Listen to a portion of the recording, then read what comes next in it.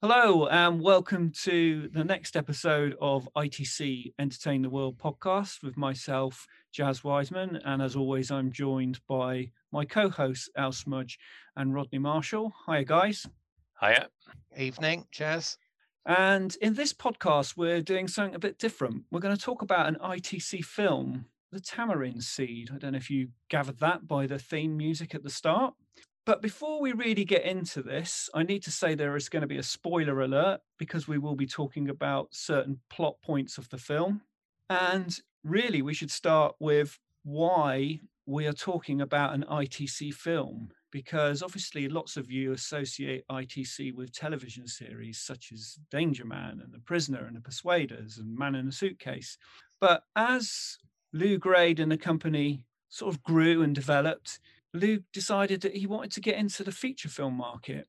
And he'd always had a little eye on the feature film market, because if you think to some of those 60 series that we've talked about in these podcasts, he was making kind of two-part episodes that were going to be edited and then shown in cinemas around the world. So, for example, I'm talking about The Fiction Makers, the Saint movie, Vendetta for the Saint. I'm talking about the Baron two-part episodes, Masquerade and Storm Warning.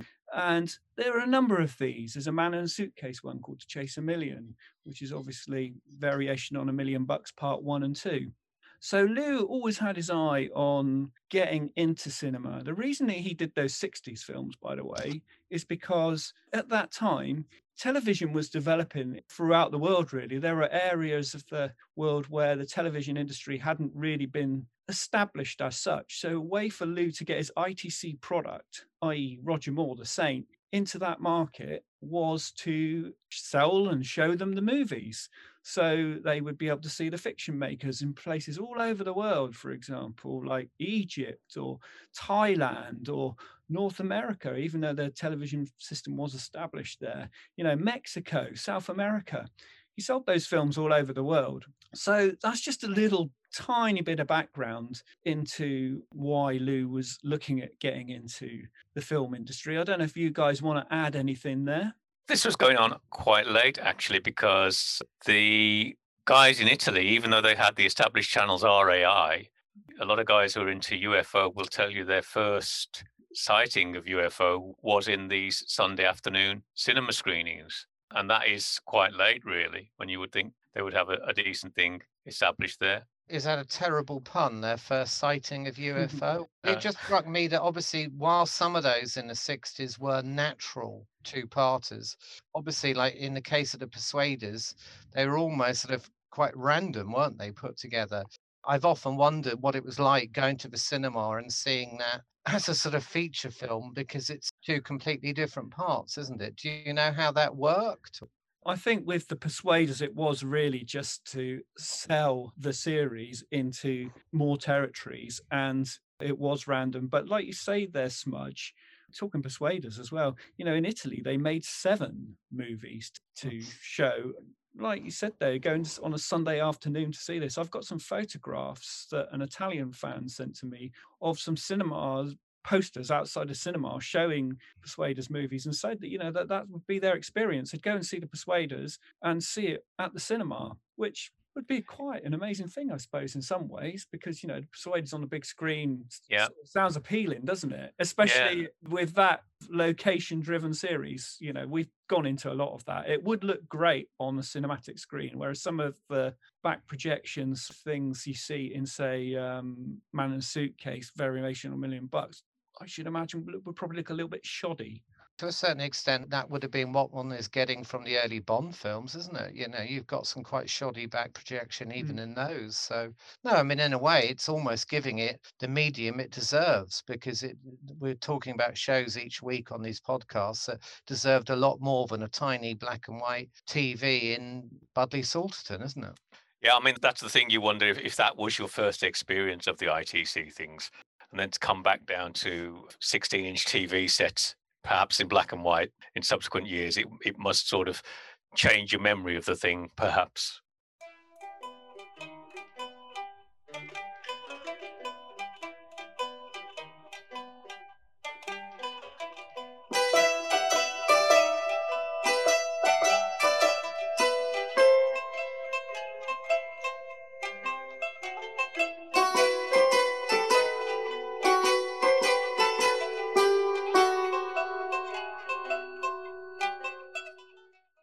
here we are. It's 1973.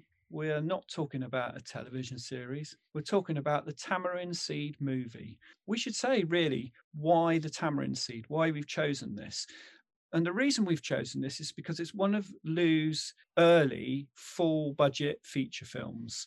He'd done a couple before this, but this is the first kind of, I'd say, not just a toe in the water. This is him really going for it, isn't it?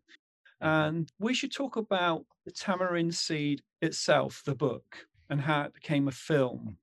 The book was written by Evelyn Anthony, who's a pen name for Evelyn Ward Thomas. I don't know much about her myself.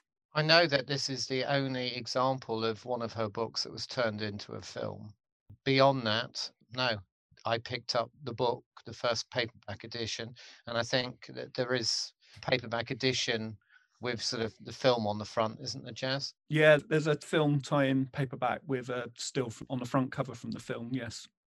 I know not a lot about the book. I was relying on Rodney for this, to be honest. But what you do see, obviously, is the book was published in 71, and then the film's in production in 73. So that's a very quick pickup for the book, whoever got the rights. Yeah, I thought that. Literally, it was almost like it had just come out, and straight away someone's read this and thought this would make a great movie. And it seems that the rights were sort of snapped up, doesn't it? And Rodney, you were saying earlier in the week that a lot of the dialogue in the movie is basically word for word from the book. Almost every single line is literally word for word. Mhm. And I don't say that as a criticism of Blake Edwards at all.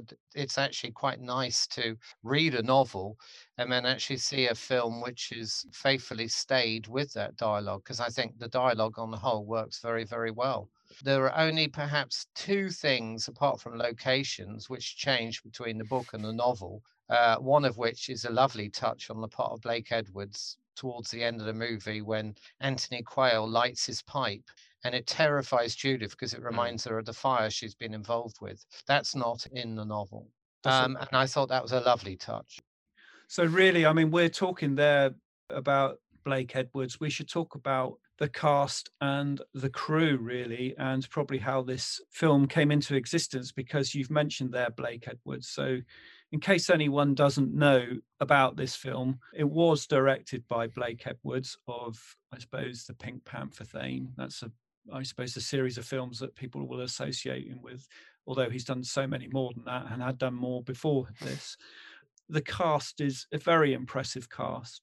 It's Julie Andrews, Omar Sharif, Anthony Quayle, Sylvia Sims, Dan O'Herlihy, David Barron.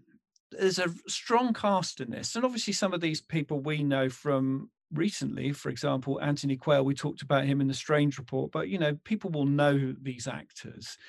But we should really just rewind a little bit there and say about how Blake Edwards and Julie Andrews got involved. Well, more to the point, I suppose, how did Lou Grade get Blake Edwards and Julie Andrews to do this film?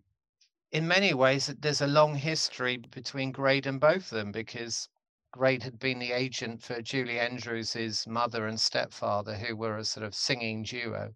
And they introduced him to Julie Andrews when she was 5, and she did a sort of little informal audition. And he says in his autobiography, Still Dancing, that he would have loved to have done something about that, but given her age, it was never going to be practical. But he was obviously absolutely entranced by her voice, even at that age. And then in terms of Blake Edwards, you know, he was a huge fan, Lou was, of Peter Gunn. He'd already taken the leading actor and Henry Mancini from Peter Gunn and used them in one of his shows. Man of the World, that was, wasn't it? And so it's sort of almost a sort of a natural progression, taking the creator of Peter Gunn. And obviously, because he was married to Julie Andrews as well, in many ways, it seems like the perfect fit. And from what I understand, they were both at quite low points in their careers. Julie Andrews, I think, was quite short of confidence. And there are some wonderful passages in that book, Still Dancing, about the sort of attitude of the American press towards Julie Andrews when Lou Grade goes over there, which obviously was in terms of the Julie Andrews Hour, the TV series, which is all part of the sort of jigsaw puzzle, isn't it? As you say, Julie Andrews was coming back after a 4-year layoff. ostensibly to look after the family, but the last film she'd done was Darling Lily, which absolutely bombed. She'd had the Gertrude Lawrence film Star. That had flopped. That was a mega star-spangled thing, huge budget, long running time. This gave her a wonderful opportunity to come back. Essentially, what it did is it gave her a sea change. It allowed her to come into straight acting and to demonstrate the maturity of her own performance, which was a very good thing.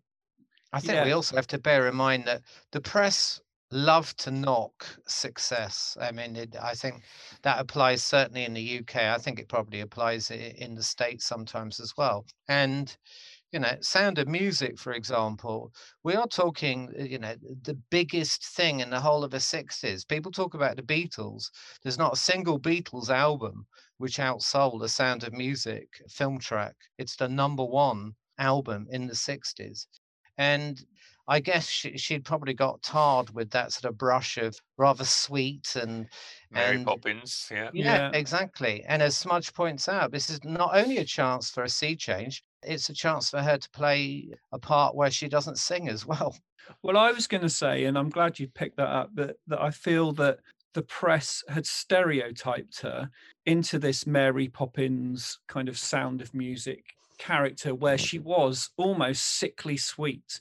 Yeah. And I watched a really interesting interview with Michael Parkinson with her and Blake Edwards in 1974. They were on the show to promote the film, The Tamarind Seed. And all Parkinson wanted to do was pick apart Julie Andrews' sort of sweetness of character and talk about Mary Poppins and the Sound of Music. I don't think the actual film Tamarind Seed was probably mentioned more than like for 2 seconds. And it seems that no matter what she did, she was always going to be tarred with this brush at that point in her career. And I think that's really sad because when you see her act in this film, she gives a brilliant performance. She's really understated. The part she plays of this sort of professional, business-like woman, she's so good at it. And like we've talked before about actors acting with their eyes, there's so much in this performance that she does of acting with her eyes, particularly in the emotional scenes of sorrow or despair. She's so good at that. And I think that if you had an image of Julie Andrews as being Sound of Music, Mary Poppins, if you watch this film, I think your perception might change a little bit about her. Would you agree with that? I totally agree. I mean, I love the fact that Lou Grade stormed to her defense when he went out to America for this conference. Yeah. And I think he'd arrived a little bit late. His plane had been delayed. And he says that he had to be held back from actually going onto the podium. But later on that evening at the dinner where all those 150 journalists are gathered, he actually stood up and he said, how dare you? If you did this in England, you'd be in a Tower of London. And then he invited them all over to Britain, and he actually paid for them all to come over to Britain to see that Julie Andrews would be a success. Now, again, I'm talking obviously Julie Andrews hour here now rather than the film. But I think it shows not only loyalty on his part, but the fact that he was, a man of integrity, and he was appalled by the behavior, and he put his money where his mouth was. And, this isn't the first time he's done that, is it?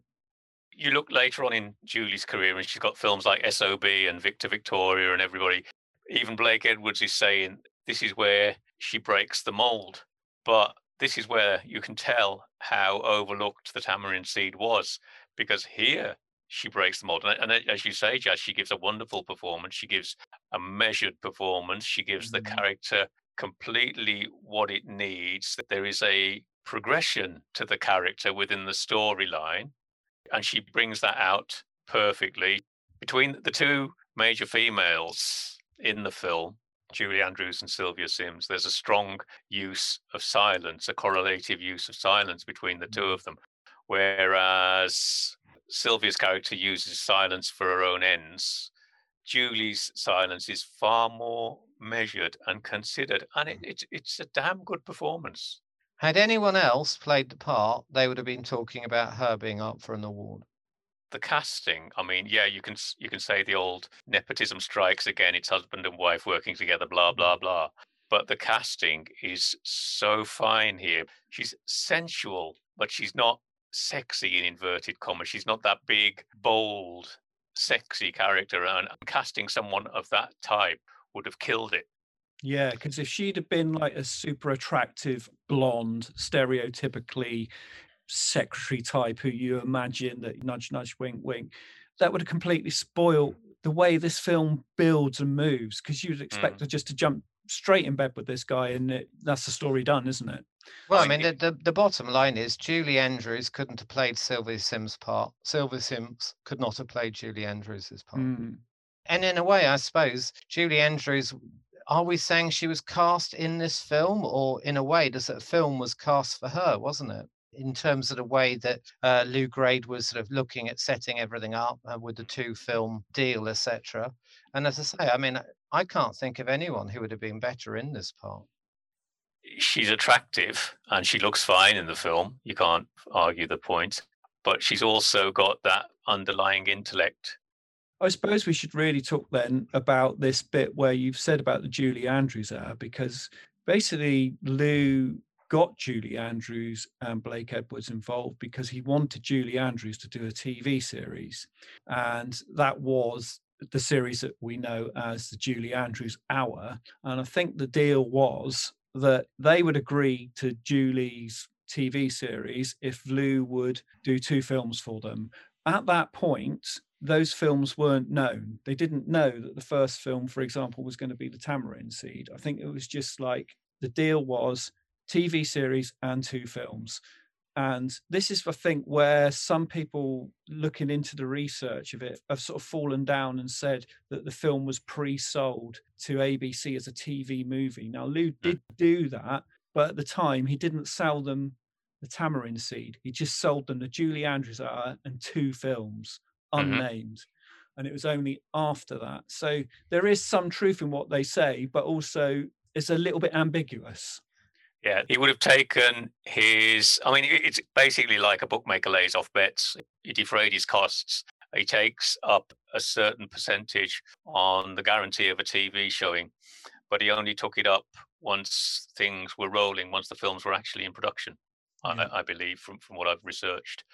It doesn't preclude circuit sales. It doesn't preclude theatre exhibition of the film. As you'll remember, in the old days, there was between 4 and 7 year embargo on movies coming onto television, and it would be just selling the rights for that sort of thing. No, all I was going to add was, in a way, it's not that different from the way he sold some of the TV series anyway, is it? Because, you know, he sold shows like Man in a Suitcase without anyone having any idea what it was going to be or who was going to be in it. Once that trust is there, I think it's there whether it's a movie or a TV series, isn't it?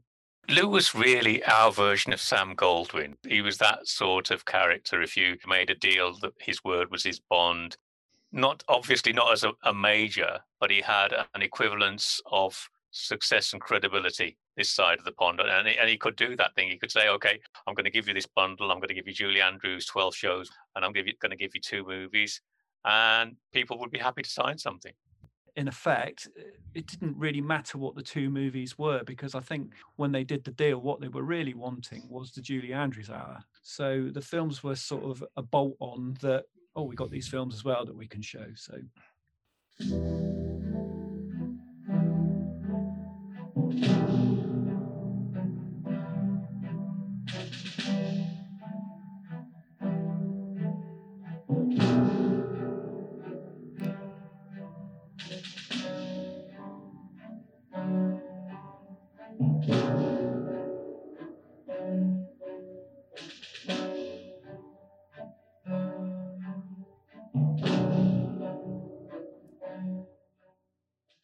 There's a great cast in this, and we've already mentioned briefly Omar Sharif, and I think that was a real coup, because like this guy's been in Lawrence of Arabia, he's been in Dr. Zhivago, he's a big movie star at the time. He's going to put bums on seats, and something about this film says to me, Lou is really trying to make a splash here. We'll go on to the titles and the music later, but even from the titles and the music right through to everything, the crew, where they went on location, the cast, this is Lou trying to make a top dollar film. This is no sort of, cutting corners and making a cheapie. This is a big budget production for its time. Omar Sharif is key to that. Those are two of the iconic post-war films, aren't they? Yeah.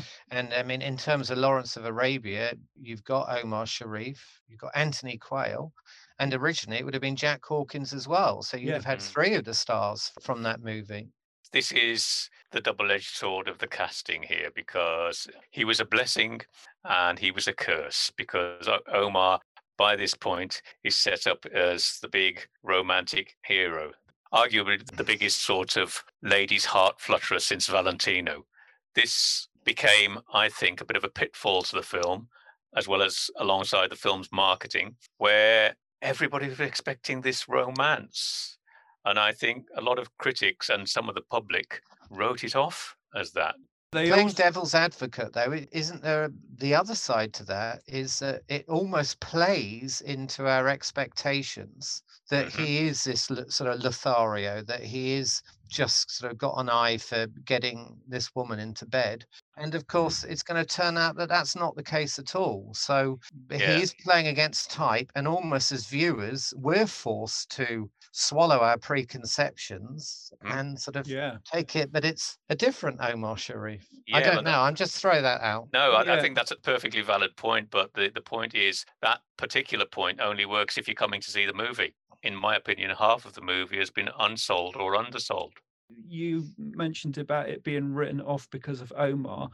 I also wonder if people wrote it off because of Julie Andrews, and if they thought Julie Andrews Sound of Music, Mary Poppins, like I say, that stereotypical thing that they think she was like. And like you say as well, mixed in with that, Omar Sharif, do you think this was almost destined to fail before it started just because of that? I wouldn't call it a failure. It took 5 times its production costs. It took a healthy $150 million equivalent today. It wasn't an out-and-out failure. I think we also have the problem, regardless of marketing, it's very difficult to label in terms of genre. And that makes it very, very difficult to market, because you can't really call it a thriller. It's obviously got elements of Cold War espionage. There are elements of thriller in there. There's a romantic side to it. There's quite a satirical side to it. We were saying last time out with our podcast about Strange Report that it's very difficult to label. And I think as a film, 007 is not difficult to market. You know, The Shining is not hard to market. How do you market The Tamarind Seed? What do you call it? Bringing it back to Omar, what you do get is, as Rodney implied a moment ago, you get an atypical performance. He's sort of not acting in that Lothario manner. He's not sort of playing his type, for want of a better phrase. And when I first started to watch the film, I thought, this is a good Omar Sharif film. But then after you get through the first, say, 20 minutes, it starts to click, and you look at all this other cast that you've got, and you look how well they're performing. And it's a very tight ensemble piece, really. I mean, there's so much interaction, and so much depends on the interaction of the characters, that it doesn't become anybody's movie. In particular, you've got such a good spread in the casting. And some of those performances, I mean, like Sylvia Sims in particular, she's absolutely brilliant in this. Every scene she is in, she steals, doesn't she? She makes it her scene, and she's so great in this. And she was up for a BAFTA for this, and I think she was robbed that she didn't get it. Ingrid Bergman got it for her awful performance in Murder on the Orient Express. I completely agree with everything you've both said about Sylvia Sims. What I would say is I think Dan O'Herlihy is equally good in this film. It's a very, very different part. It's quite a difficult part in many ways. But actually, after the first time I'd written the film, when I was making a few notes, I put down that I think Judith and Theodore are the only positive characters in the film, as in the only characters we like. I mean, we have to remember, however brilliant Sylvia Sims is, and she is, Margaret Stevenson, not particularly bothered about her children. She sent them off to some remote boarding school. All she cares about, and she says on a number of occasions in the film, is she wants a Premier League She wants one of the big 5 embassies in the world. She's been working all this time for it, and nothing is going to stop her. Doesn't really care about the nation's secrets getting out. That's what she wants. She wants that embassy job. And Fergus is a man of ideals. He actually believes in communism. He's believed in it since his time at Cambridge, which I presume is a wink at the Guy Burgesses and Anthony Blunts, etc. Yep. But I think the actor plays the part with incredible dignity. And of course, one of the ironies is that he actually develops, and this is done very well in the novel as well as the film, he develops actually quite an odd, but quite a deep friendship with Anthony Quayle's character, doesn't he? They actually find that they've got things in common because, Loder is looked down on by everyone. He's working class. He hasn't been to the right school. He hasn't got the right accent. In the novel, it says he's got the poor teeth associated with a working class background. Looking at those two characters, it's essentially looking into a mirror, isn't it? Because Loder is as committed on his side of the mirror. And I mean, this is a big thing in this film. This is all about divisions. It starts from the opening titles and moves throughout. And you're either one side or the other. And Stevenson is his side of the mirror, but they are two equally committed men. And the wonderful thing about O'Hurley's performance as Stevenson can be the eye of the storm. He can be the center of the action. You don't realize sometimes that the action is focusing on him, and then suddenly it builds, and that there he is in the middle of it all. But O'Hurley captures that stillness, that calmness, that confidence even that comes from being as he's been in that position of respect and power for so many years. But they're also both outsiders, aren't they? I mean, Loder is an outsider because of his background and because he's sort of between the lines, as it were, in terms of his job. But Fergus is gay, and it's not something that would have been acceptable in his profession. And so, in a sense, I wonder whether, even though there's no suggestion that Loder is aware that Fergus is gay, I wonder whether, again, they both feel they don't quite belong to the world that they move in. For me, it's a central theme of the movie. It's all about false faces. You've got the false faces in the intrigue, and you've got those awfully banal, as you've described them, those embassy parties and all the sort of faux bonhomie, those sort of things. It's a film in which the characters have to wear a lot of masks and different faces at different times. And that's part of the intrigue to me. And that's why I can't understand. This is why I'm selling this film, because it is such a good quality film, and it's been bypassed by so many people. Yeah, I think that's also part of a delight for me, is that particularly in the opening part of the film, we've got a lot of it on location, as we'll talk later, in Barbados. The conversations between Judith and Theodore, the conversations are crackling, and they're interesting, they're intellectual, they're philosophical, they're about ideology, about, are we governed by love, fate, whatever else, fairy tales. And you compare that to the banality, yes, of those ambassadorial functions where it's all about doffing your cap or making sure you stayed at least half an hour so the ambassador saw you. Yep. And nothing of any interest taken in the way of conversation. It's all sort of olive on sticks and martinis, which I know Smudge would love, wouldn't you, Smudge? Anthony Quayle there as Loder. I mean, he's a bit George Smiley, isn't he? He's a bit of a bastard, if we're honest. But then occasionally he shows a more sort of understanding side. When he goes to see Judith at the end of the film, she's in the convalescent home. He can be more gentle than this. Yes. It's a bit late by then, isn't it? It is. That scene in the Belgravia apartment, he is brutal. But I think Jazz is right. He's a very amoral character. He's a typical spy master. He is smiley. He's got his quirks, his eccentricities, his thing with the please water my flowers. He leaves his little sign as he leaves the office. But at the end, in that final sequence with Judith, he does get a little piece of moral redemption. He didn't need to do that. He could have let her believe what she believed. And not only does he do it, he does it in a way that's fundamental to the movie. He delivers the tamarind seed. Yeah, again. He's quite gentle there. And also what he does then subsequently does with Fergus, which we won't go into. He could have been a git there in that gentle scene, I'm still thinking back to, did you sleep with him? I'll ask you what I bloody well like and all of that. And he is a bloodhound, isn't he? He is one of several characters who learns something by the end of the movie, because there's a vein of truth, trust, and belief. So I think in that little interchange at the end, he learns that there is one truth of that central character. In the book, he's an ex-alcoholic. His wife's left him and he's now a teetotaler. And he says in order to do his job, he's got to remain absolutely sober the whole time because he might miss out on something. Now, obviously, they took that away. He's quite happy to have a neat gin at one point. It's like when we see it at the first ball and Sylvia Simms' character is going on about how nobody likes him, but he's not there to be liked. I mean, your thing about him being an outsider and your question about his accents, yes, it doesn't fit in with the middle-class milieu in which he operates, but that accent tells me he's his own man. He doesn't feel that he has to conform.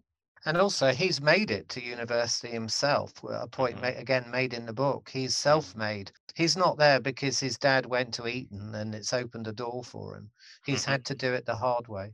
I was just wondering what the two of you feel about.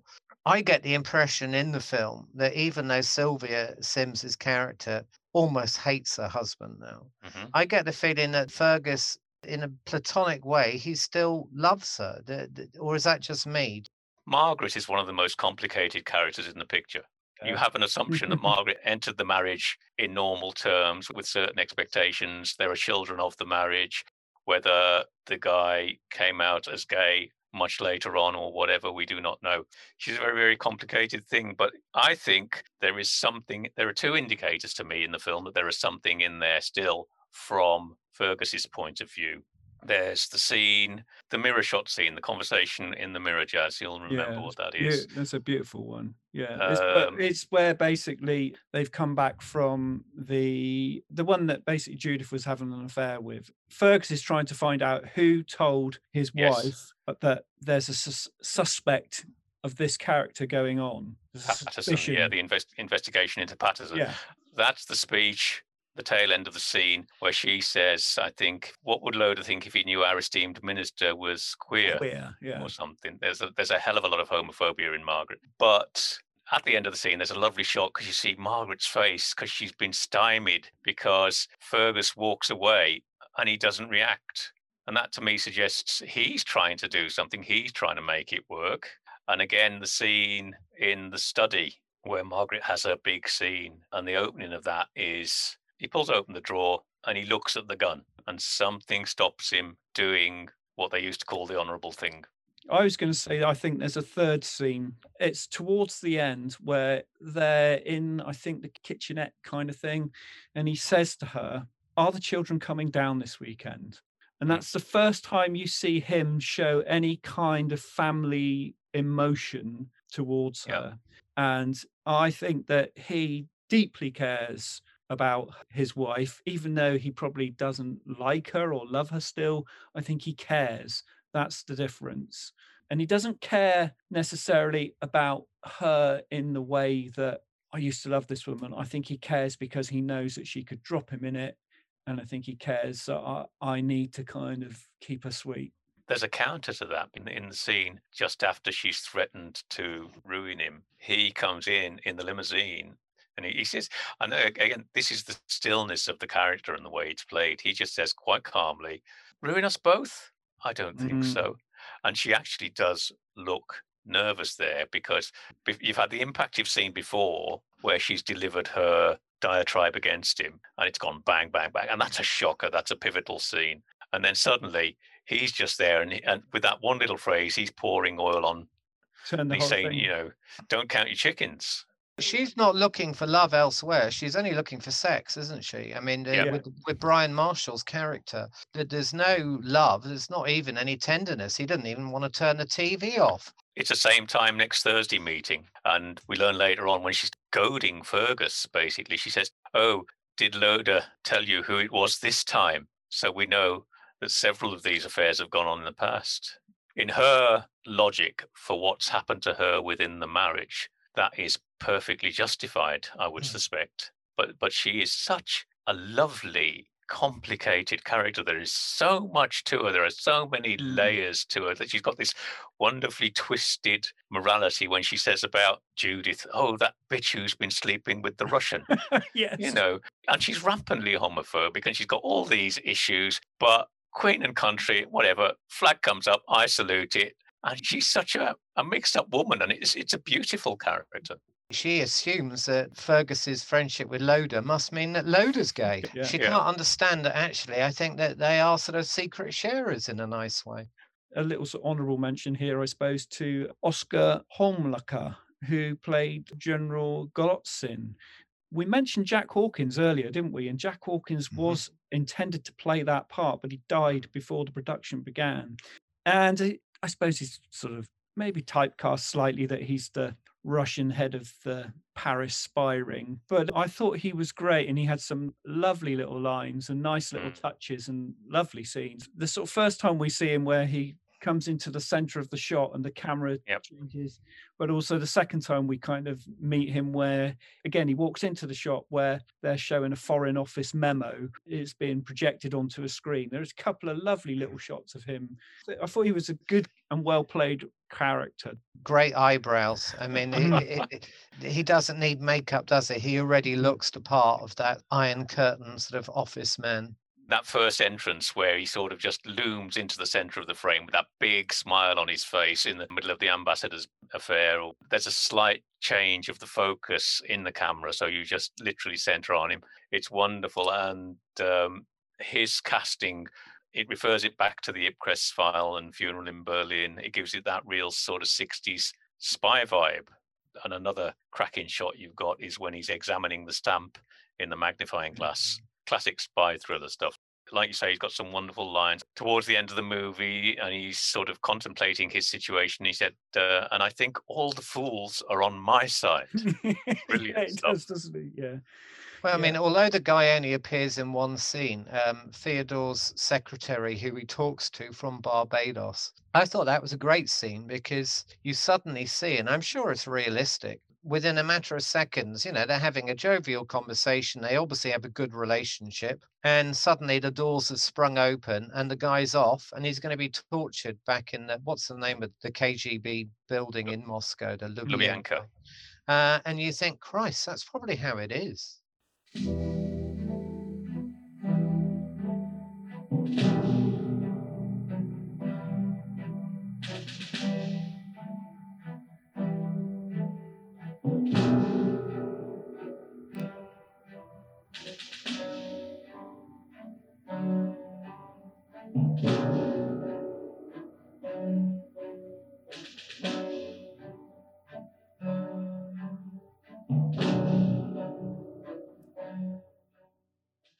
A quick mention of some of the crew on this. In terms of ITC people, we've got Johnny Goodman, who's a familiar name, you know, Saint, Persuaders, Baron, the Champions.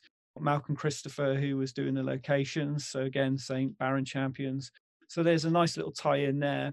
The film was produced by Ken Wales, but the most important person, I think, here is the cinematographer, and that's Freddie Young.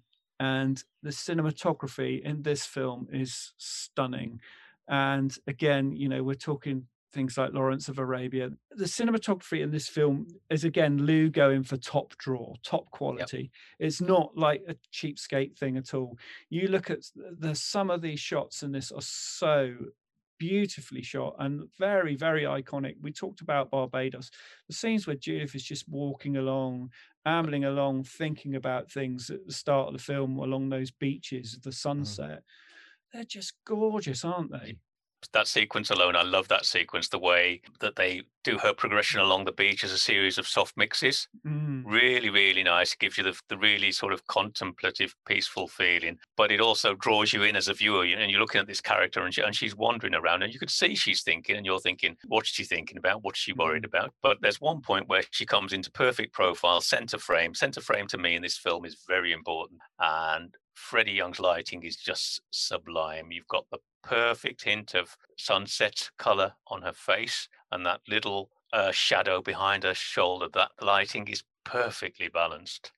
As you said, Jazz, in that article in American Cinematographer, he said he was so lucky with the weather and they spent so much time capturing sunsets. And one of the most gorgeous framings is the last visit to the Barbados Beach apartment, and you're shooting onto Omar Sharif looking out to sea through the window. Yeah. And the color palette behind him on that sunset is absolutely stunning. Nice. Gorgeous, isn't it? We could talk about those locations because I suppose the film is primarily set in 3 locations. There's Barbados, there's Paris, and there's London. And the Barbados scenes are just truly magnificent. Not only the scenes where they meet and they're on the beach, but also there's that lovely, and this is what I think about this film. This film has got a gentle pace at the start. It allows the story to breathe. You can see how these 2 characters are beginning to, they're trying to suss each other out. Omar Sharif, is he just trying to get her in bed? Julie Andrews is ice cold at the start and then slowly warms to him. But there's that thing where they go off to the museum and they go in a little mini moke and they drive all around the island on these little roads. And you just, the way that is shot as well, it feels, again, a bit like Persuaders. It feels so warm and lovely, doesn't it? Well, I mean, those hilly plantation images are just stunning, aren't they? Yeah. They're absolutely brilliant. Those are the ones that almost stand out most. But I mean, and again, it is in the book. There is this sense that when you're on the island, you're in what they call Barbadian time, that time doesn't really matter. They're never in a hurry to go anywhere. And yet, as soon as you're back in those ambassadorial functions and dinner parties, everyone's talking about time. Hurry up, dear. I don't want to get there after the ambassador starts his speech. I love that contrast between the relaxation on the island where, it's almost like that manana type ethos and this ridiculous scuttling to get to yet another tedious dinner party. Those little drives in the Moke, there is such a sense of space. And you see how beautiful the countryside is. You suddenly remember you're in an ITC production and there's no back projection. It's absolutely adorable. The last scene we get in Barbados the second time around at the nursing home. I mean, what a location that is. You've got these gardens looking out over the bay and this real sense of peace, as if, that would be the sort of place you'd want to be if you were recuperating. What strikes me about the film is it says filmed on location in Barbados, London, Paris. And I think it really is filmed on location. I'm struggling now to see where film studio sets come into it, because there are a couple of scenes, one in Judith's flat and there's another somewhere else, where the actors just move slightly off mic and you can hear the cold bounce of a proper wall. The sound bounces off a proper wall. I wonder if it was all literally done in hired houses and hotels and what have you. Yeah, I can't think of a studio set at all. Harry Potter is down there, isn't he, on the credits? So he must have created something for it. The Barbadian Museum, would that be a set? No, again, you can hear live sound in there, so that I don't think that's a set. And it's too elaborate, really. But there's the little restaurant, the one with all the bottles and pictures. That could have been a set, but even so, I don't think that is. Malcolm Christopher's location work, he found some brilliant places. I mean, you got the Russian embassy with that beautiful tapestry. And when I first saw that, I was thinking, oh, what a lovely set. And then a few bits into the film, about 3/4 of the way into the film, they do a reverse and you see people outside and you realize it's not a set. Yeah, and all the stuff around London, around South Eaton Square and that's really well done. And those locations, again, I think are really well sourced, like you say, by Malcolm Christopher, because they are the sort of place that you would imagine Judith living, perhaps with her husband, obviously, because we should explain her, she's a widower, that you could imagine like embassy staff living. The 2 colours, there are 2 primary colours in that Belgravia house of hers, pink and bright red. I mean, that kitchen is almost blood red. And it interests me because here's a character who's told us she's very much blue, that she's very much traditional. And the colours in that house tell me that part of her certainly isn't. Because, as I say, they're really bold. I mean, all those bookcases are this wonderful bright pink. And as I say, the kitchen is about as loud a red as you could get, which suggests to me there's real passion in her, even if she hasn't been aware of that yet. This is the good thing about the character and the way the first half of the film progresses. And to me, the first half is sort of romance and suspicion. And the second half is the spy story and the establishment of trust. The brilliant thing that Julie Andrews brings to this and the character is that in the first half, you see that development. You literally see it on her face sometimes, and she'll take a little step forward with Sverdlov. But every time she goes that bit forward, she always does a little bit of a check back. We know she's not a timid character, but she's got a lot to get over. She's recently lost her husband. Patterson has taken advantage of her in that situation, and that relationship has bombed. So you can't blame her for being wary, stroke suspicious. That interrogation scene, which I do think is one of the great scenes in the film, she doesn't collapse. I sort of noted that, yeah, she's battered and bewildered. She almost can't believe it, even though Theodore has warned her this will happen. But she stays quite bold. She stands her ground. Yeah, she doesn't allow Anthony Quayle's character to sort of browbeat her, does she? Yeah, she tells him, get to the point, and then when his part of the conversation is over, she says, yeah, I'll tell you X, Y, and Z, but I'm not going to spy on him for you. She's got a steel core.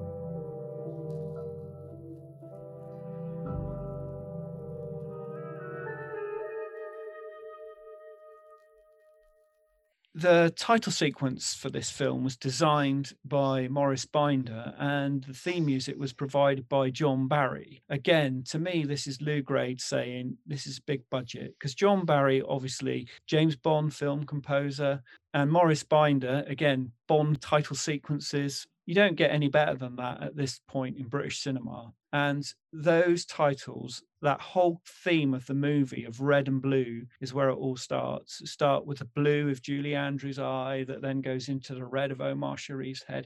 These titles are so well thought out and really well created, but they all just revolve around the use of red and blue. And particularly at the end where the Red Sea is crashing waves and then that naturally changes back to the natural hue of the blue.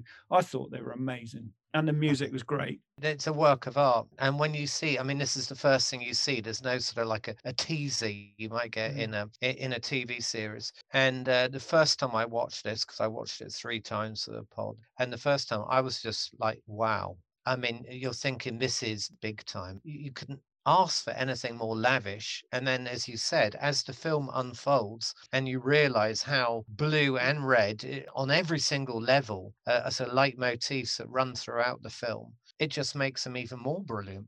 It does the other thing as well. It splits the screen. And that is one of my big visual references in this. There's so many shots where Blake Edwards splits the screen and you're either on one side or the other. And that's sort of evocative of the East versus West struggle or whatever. But the titles are absolutely gorgeous. I mean, there's that wonderful fade from the profile shot of Sharif into that gorgeous deep orange stroke red sunset with the hint of the tree coming down. And where Omar's head's coming towards you, wreathed in smoke, it sort of makes him kind of devilish almost. But Morris was the biggest titles artist of that period. You had him over here and you had Saul Bass in Hollywood. And if you got either of those guys doing your titles, you knew you were going to get sort of bang for your buck. We should also point out as well in those titles, there's the Baron Jag going over the cliff again, the ITC Jag, but against that sort of deep red that we're talking about. Every time I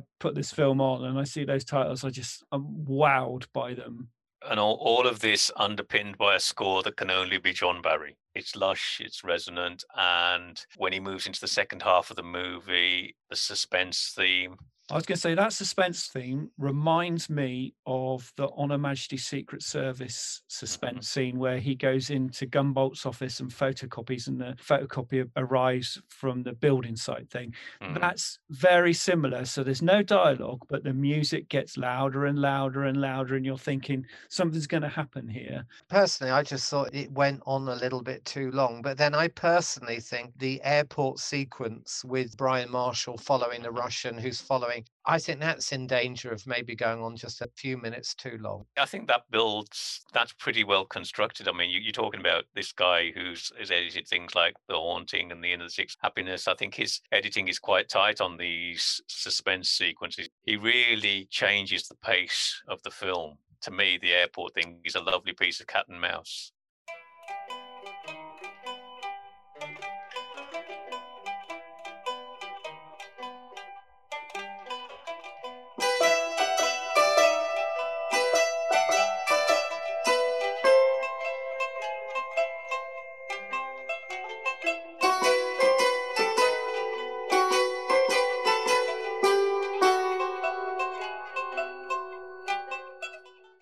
I mean, I loved a little scene in the toy shop. Apart from anything else, it's a sort of little reminder of what proper toy shops were like in those days. But why on earth does he pick up the little sort of toy gun rather than plant a real one on him? He does deliberate a little bit. He's looking for something that's going to create a brief diversion.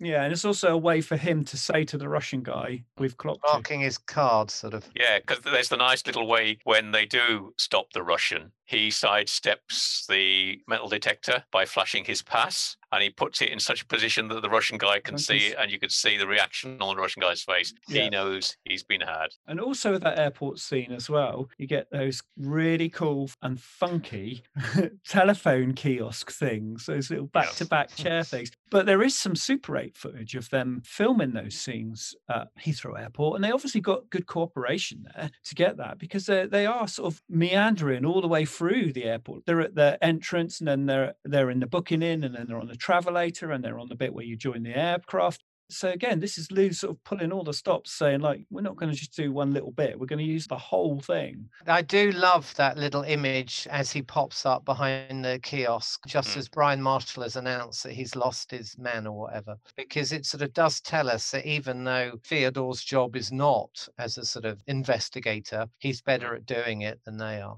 That other little bit in the airport with the check-in desk when Judith arrives, and then we don't understand how, but somehow MacLeod has got in front of her. One of the big differences in the book, when her husband dies, Judith moves to America.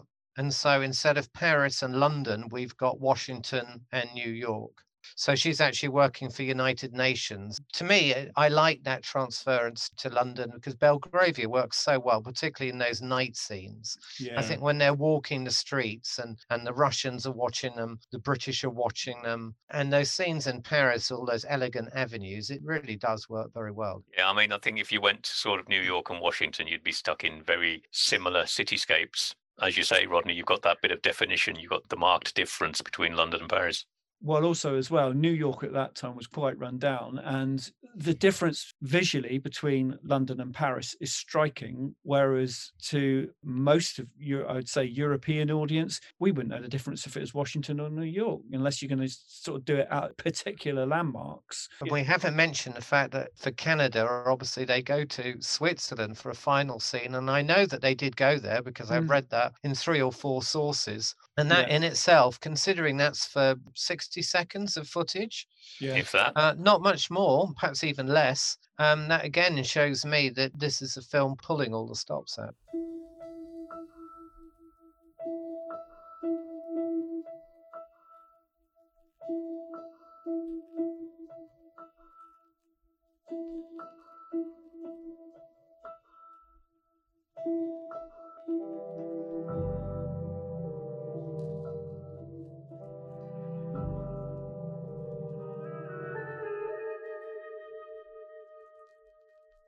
I think Blake Edwards' direction in this is very strong. That partnership with Freddie Young, I think they clearly understood each other here.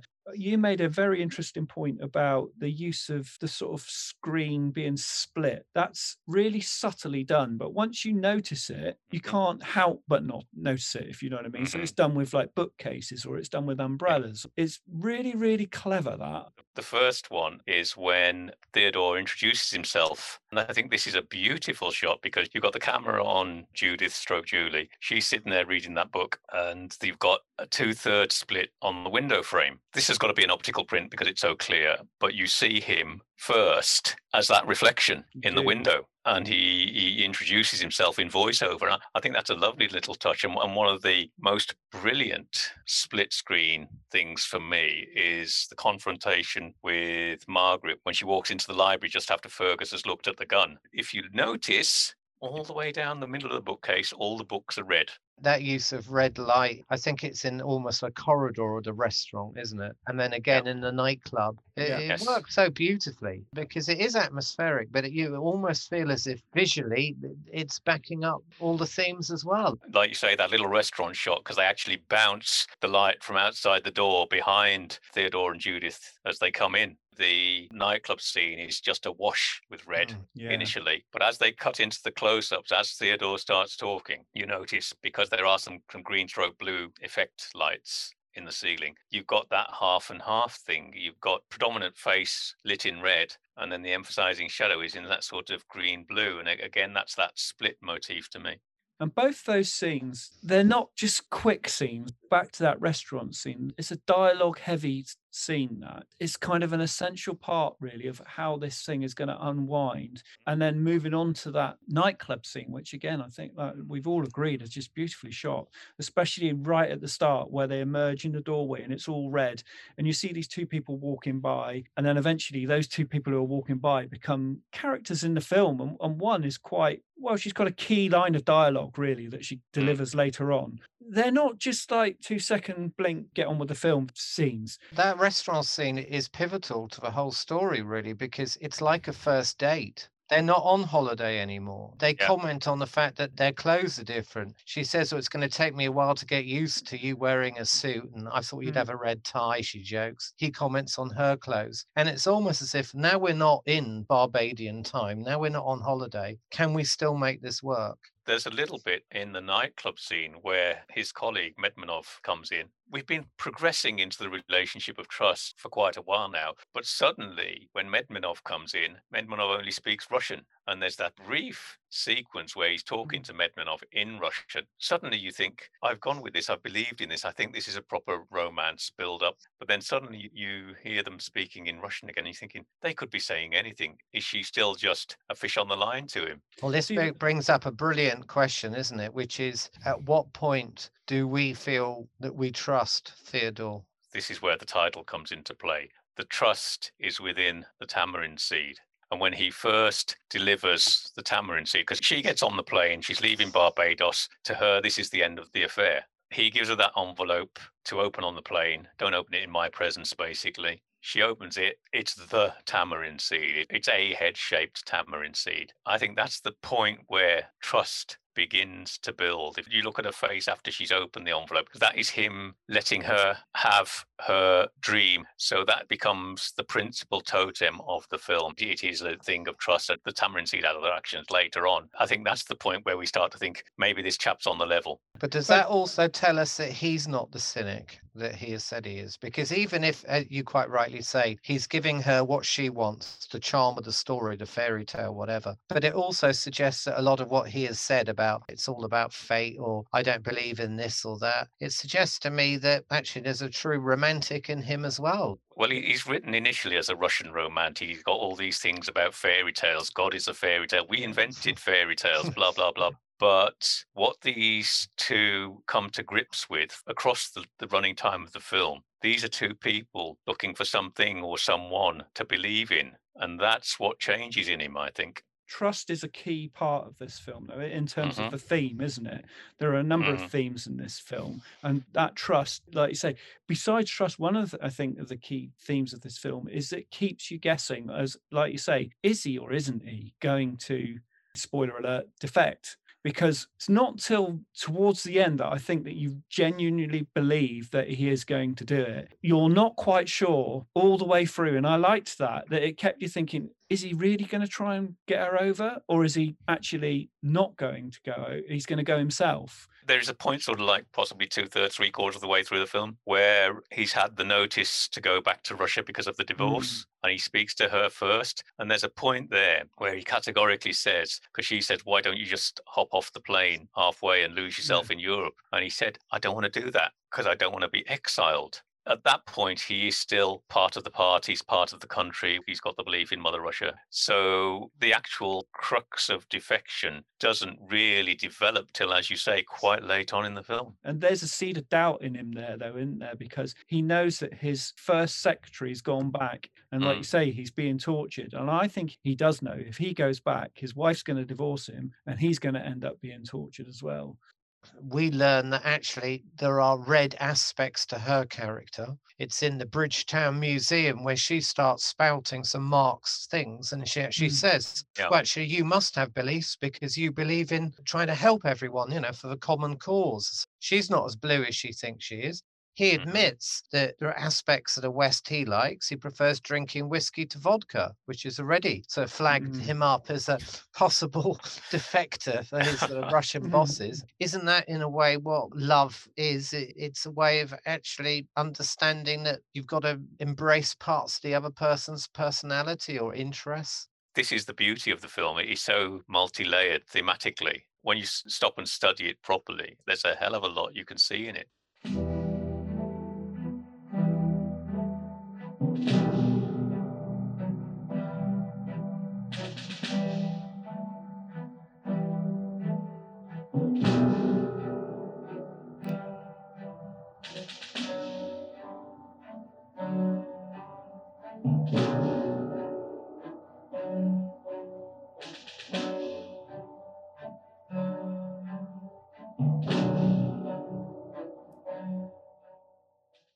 I think one of the things I love about the absolute emptiness of those lives in the embassies is the fact that, we said earlier about there's no meaningful dialogue, etc., that goes along, but they could almost be anywhere. I mean, that embassy could be anywhere. There's that scene where they go to play golf. That could be in England, it could be in France, it could be in anywhere on this earth. And to me, it just tells you that wherever they go in their embassies, they're just in their own little hermetically sealed bubble. There are two visual references to that, and if you pardon the expression, it's all balls. You've got when they come into the opening shot of the first meeting at the embassy, there's a tight lock onto the central pommel of the chandelier, a little globe, and then, as you've said with the golf game, we start tight focused on the golf ball, and these are all sort of little symbolic worlds. They're all, like you say, they're all in their own cloistered little environment. They'll just move from posting to posting to posting. The parties will be the same, and as Theodore says, the faces will be the same, and it's just that sheer artifice within that society where they all pretend to enjoy the damn stuff. They're all bored and they're all having affairs. I think it's quite seedy as well.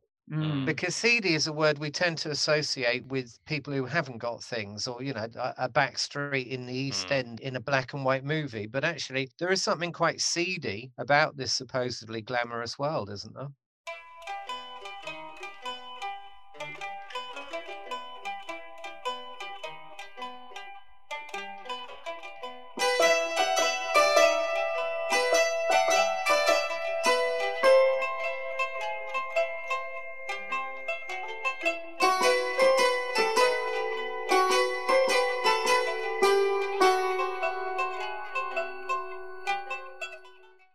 Sylvia's facial expressions convey so much, and she just keeps to that same level here. Yeah, well, that's what I was saying, where I felt that Sylvia Sims steals all the scenes she's in, because she's obviously central to the plot. She hasn't got hours of screen time, and she's probably got 5 or 6 really key scenes. But every single one of them you watch, you just think, yeah, here's Sylvia, this actress that we know from all the ITC shows. This is a lady that is an absolutely brilliant actress. And like I say, every scene, whether it be if she's fighting with Fergus, even like the side of her where she's caring for Captain Patterson's wife, where she's fainted, she steals that as well. I mean, like, to be honest, I don't think the actress there, Celia Bannerman, really does much. It's a nothing part for her, isn't it? It is. It's a really nothing part. But that particular scene pivots on that reaction shot from Sylvia. And again, it's no dialogue. You just get that reaction shot, and that is the whole point of that scene. And like you say, fighting with Fergus, that she may be fighting with Fergus, but there's no histrionics. that this lady knows her own mind. She means business. It's a performance that comes from a power within the character. Again, I mean, we've said that Judith has got a steel cord. Margaret is equally as strong. The two lead females are very, very similar in so many ways. They've both been damaged, but they both know their own minds. They're both fairly resolute. And Margaret particularly knows where she wants to go. I'd sort of say, slightly in Celia Benjamin's defense, I actually think she plays the part pretty well, because it is a nothing part. She's one of the few characters you have to sort of feel for a bit. She's never quite sure, should she pick up that phone when that little light flashes, because she knows her husband's probably talking to his lover stroke ex-lover. She's pregnant. She's in a foreign country. One lady has taken sort of pity on her or likes her, but she's in a world that she doesn't really feel she belongs in. And she's pregnant From and that not enjoying it. Fart, and that husband is such a wet fart. I mean, I would have to say that even though Judith Farrow does say, she admits, doesn't she, to Theodore at one point, that he was good in bed. She says, actually, physically, it was very satisfying, because he asks her and she answers. But I would have to say, Judith is such a great character. Why on earth did she allow herself to be shagged by that ridiculous Captain Patterson? Because he is wet. He's rather unpleasant, isn't he, as a character? He's a chinless wonder, and he is a chinless wonder. And he probably took advantage of her when she was at her lowest. Moving on, we need to discuss how this film was marketed, and not only that, how it performed and stuff in the cinema, because we've touched on this, and I think that probably critics have made this point. I think this was sold as a romantic, maybe slightly romantic thriller, which this movie is not. And I think where we were talking earlier about this movie struggles for an identity, it is not a straight run-of-the-mill spy genre film. It is not a straight romantic film. It's such a mix in a lovely way that you can see why, when it came out, they probably thought, well, how are we going to sell this film? How are we going to get bums on seats in the box office for this? Because I think it's quite a hard film to sell. Okay, the cast is great. The locations are great. We said the story has been really sensitively and well made. But what do you say about this film to get people to watch it at that time? One of my biggest bugbears is with the poster. That overemphasizes the romantic angles, doesn't lift the thriller side of it up too much. It's a single line from Theodore. I think it's when they're walking on the beach. How are you going to survive if you can't tell the difference between one lie and the other? That, to me, should have been the tagline of the poster, because that's a central premise to the film. This is where Lou and ITC fell down a bit. They were good at marketing their TV series, all those brilliant promotional brochures, and they knew how to sell action adventure. This isn't action adventure. I think Lou's marketing department were kind of stumped by this. It's a puzzle, because you pointed out, Jazz, in that Super 8 movie that you see, there's a whole huge canopy display in the main Odeon Theatre, Leicester Square. It did reasonable business. It didn't set the world on fire. I'd have had as my line for the movie, I'd have had Loda's line. In my line of business has taught me three things. No one's to be trusted, no one's to be believed, and anyone is capable of doing anything. Because to me, that's also a line that radiates throughout the movie. I mean, either of our suggestions would work a lot better. And I think would give you a bit more of an idea, because that would cover the political side, the romance side, the ideology side, everything. To me, that poster with the large profiles of Sharif and Andrews on it, if you look at that, that is a Zhivago-esque picture, isn't it? Yeah, very much so, yeah. It wouldn't have made me want to go to see the film. And when you suggested, Jazz, weeks ago that we did a podcast on this, all I'd seen was the movie poster, and it didn't grab me. Doesn't prepare you for that music and the titles, does it? It's a sort of undersold ITC movie. Why don't people know about it? And it's always puzzled me since. How do you sell this movie? We're talking about it. We don't really know how to sell it. So you can imagine at the time. So this is 74. So what's just come out in the cinema? The Exorcist? There was The Exorcist. There was on the circuit at the time, there was a re-release of Last Tango in Paris. The Three Musketeers had just done reasonable business to enter the top 10 for the year. As I've said, it was at a point in the 70s where in the following year, we would hit the lowest cinema admissions for the decade. The whole cinema thing, the pendulum was on a downswing anyway. So you would struggle to get bums on seats. And had been for a while, hadn't it? It had, but when you look at it, though, it did recover 5 times its cost. So in terms of the money, I mean, yes, the percentages on the deal, on the gross, the percentages would have made Blake and Julie around $2 million. Yeah, you should expand on that, because I don't think we've said what the deal was. It was 10 on the gross for Julie and 5 on the gross for Blake, and the basic fees were just a sort of retainer against the percentage points on the gross. And then Lou said the movie didn't make much money for ITC because the Edwardses creamed off most of his profit. But I think that was Lou talking for the taxman. It was shown in American cinemas. We've got some trade papers to prove it was being screened in North American cinemas, and there's a North American press campaign booklet. It went into the cinema chain in North America. I think distribution in Europe wasn't particularly brilliant. We've talked about the distributors. Basically said that it's a distribution company that you've hardly ever heard of, and their track record before was pretty much zilch, and the track record afterwards was pretty much zilch. You've got the other problem, of course, that we are hitting the nadir of cinema admissions for the 70s.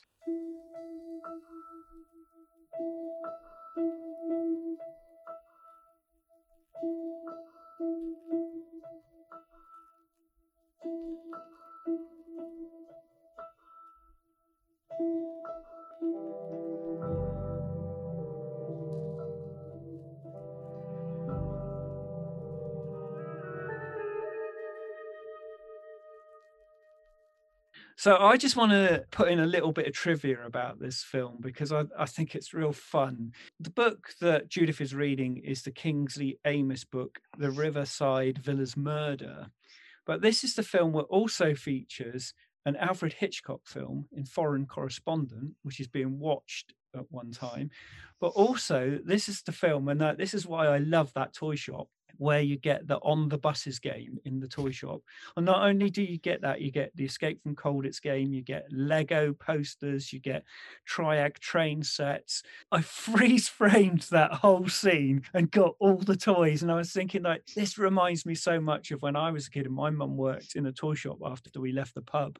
Yeah, it was a real sort of blast from the past. Very, very nice. A nice little scene. Yeah, and there's 2 people watching that scene being filmed as he enters the toy shop, which I spotted, which I thought was fun. We should talk about the second movie that beyond the Tamarind Seed, but was part of this deal. That movie was obviously The Return of the Pink Panther. That was the second movie. I love what Lou Grade had to say about that in his autobiography, because Blake Edwards had put a second film proposal to him, and Lou Grade makes it quite clear in no uncertain terms. He looked at this and he was absolutely appalled at the idea of making it. And so he said, well, look, let's just cut our losses and say we've just made the one film. That's fine. And Blake Edwards got back to him and said, look, my career is at such a low point. I need another good movie. And by all accounts, it had reached a point in the Pink Panther history where Blake Edwards wasn't even talking to Peter Sellers anymore, but Lou Grade refused to accept people saying, oh, it won't work, it'll be a disaster. He got them back together, and history tells us that it was a huge success. There are other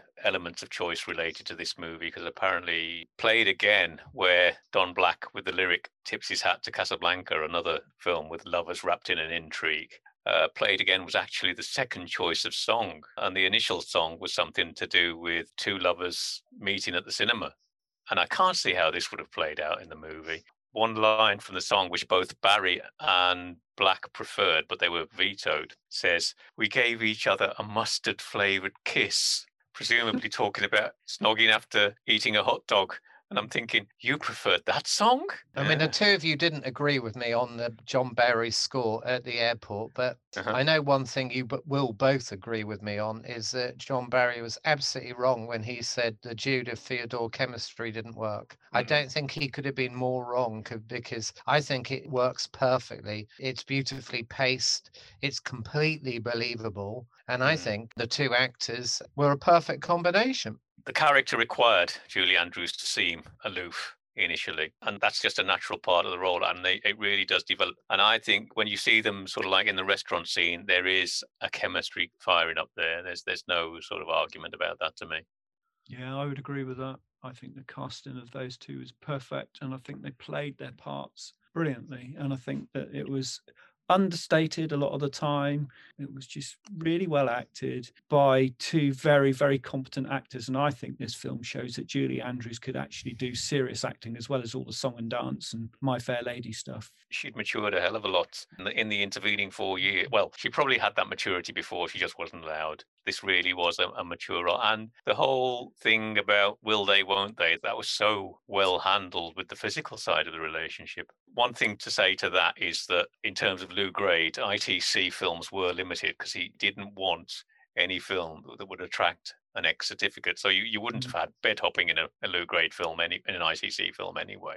I don't think there are any poor acting performances at all in the film. I don't think there's one. Even the Russian agent's sort of English girlfriend, who they've obviously got a relationship which is based mainly on physical activity. She's very good in the two scenes. And we haven't mentioned Kate O'Mara. I mean, even though it's a very small part, she's perfectly good because she's got a certain sort of rather stern sexiness about her. And she's been planted even before Theodore tells us that she's been planted to sort of catch him out. I think the casting was so good and everyone plays their part well.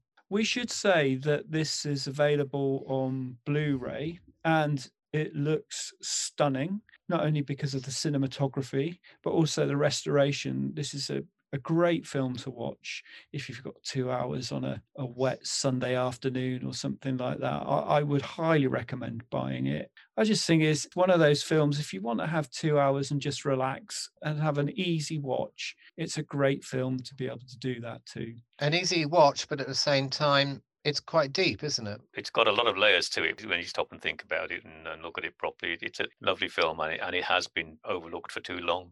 Yeah, it's gone under the radar, hasn't it? And I think that part of the reason that I was so keen to do it is because I think that there were many strings to that ITC bow. And this is one of those strings that never, ever gets looked at. And part of the reason we're doing these podcasts is that we want to look at all the aspects of what the company were doing and big up the things that are good, and where things aren't so good, we'll be honest and say that they're not so good. But I think this is a great movie that has been overlooked for many, many years and really does need to be given a second chance. I mean, my final message would be have an open mind. Don't be taken in by what the movie posters look like, or don't be taken in by whatever genres it tells you it is. This is a movie that crosses all sorts of genres. It's incredibly thoughtful and philosophical. It's a slow burner, probably the sort of movie that wouldn't get made nowadays. And it looks absolutely glorious. And those locations are sumptuous. I'd give it 9.5 out of 10. There's a lot of depth to it. Stick with it. The pace is right for the movie. It does switch pace partway through. There's some wonderful, wonderful acting. I know we've said it's pretty even throughout, but I've got to point up Sylvia Sims. If you miss this, you are missing one of her finest performances. There is a particular scene which you'll recognize when you see it. And it's just a little treat, and it deserves a wider audience. So on that note, I'd just like to say thanks again to my co-hosts, Rodney Marshall and Al Smudge, for making this such a great podcast to be able to discuss this movie. I really appreciate your efforts, guys. Thanks ever so much. It's a pleasure. Thank you. Thanks very much. It's been a nice change.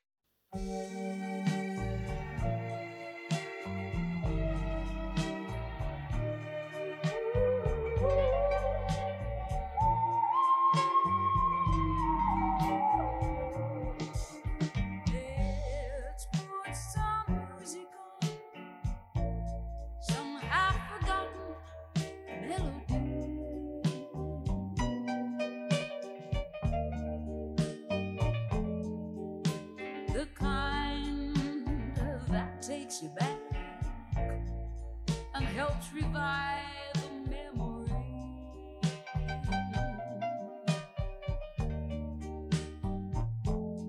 Let's put some music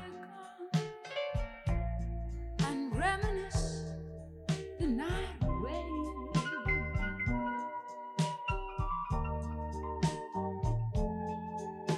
If you give me your hand, then I will give you yesterday.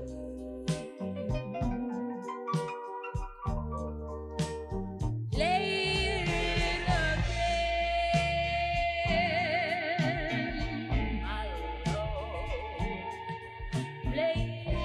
again. We've not been back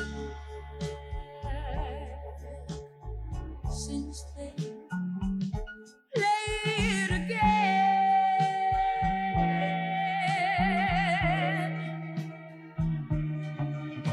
Let's put some music on and bring the good times up to date.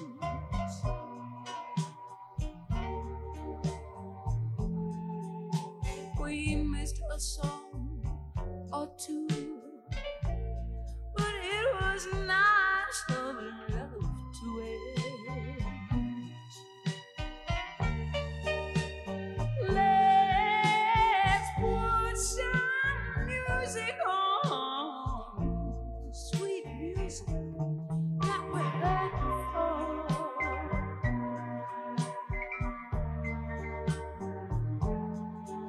Your smile tells me that they don't write them like that anymore.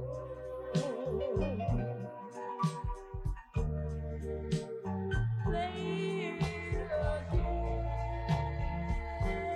Hello. Play it again. We've not been back since then. Play it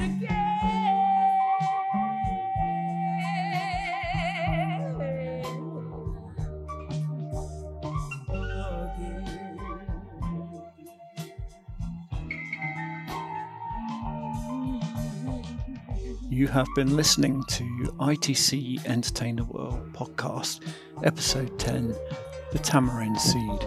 It was hosted by Jazz Wiseman, Rodney Marshall and Al Smudge. It is a Bitter and Twisted production for The Morning After.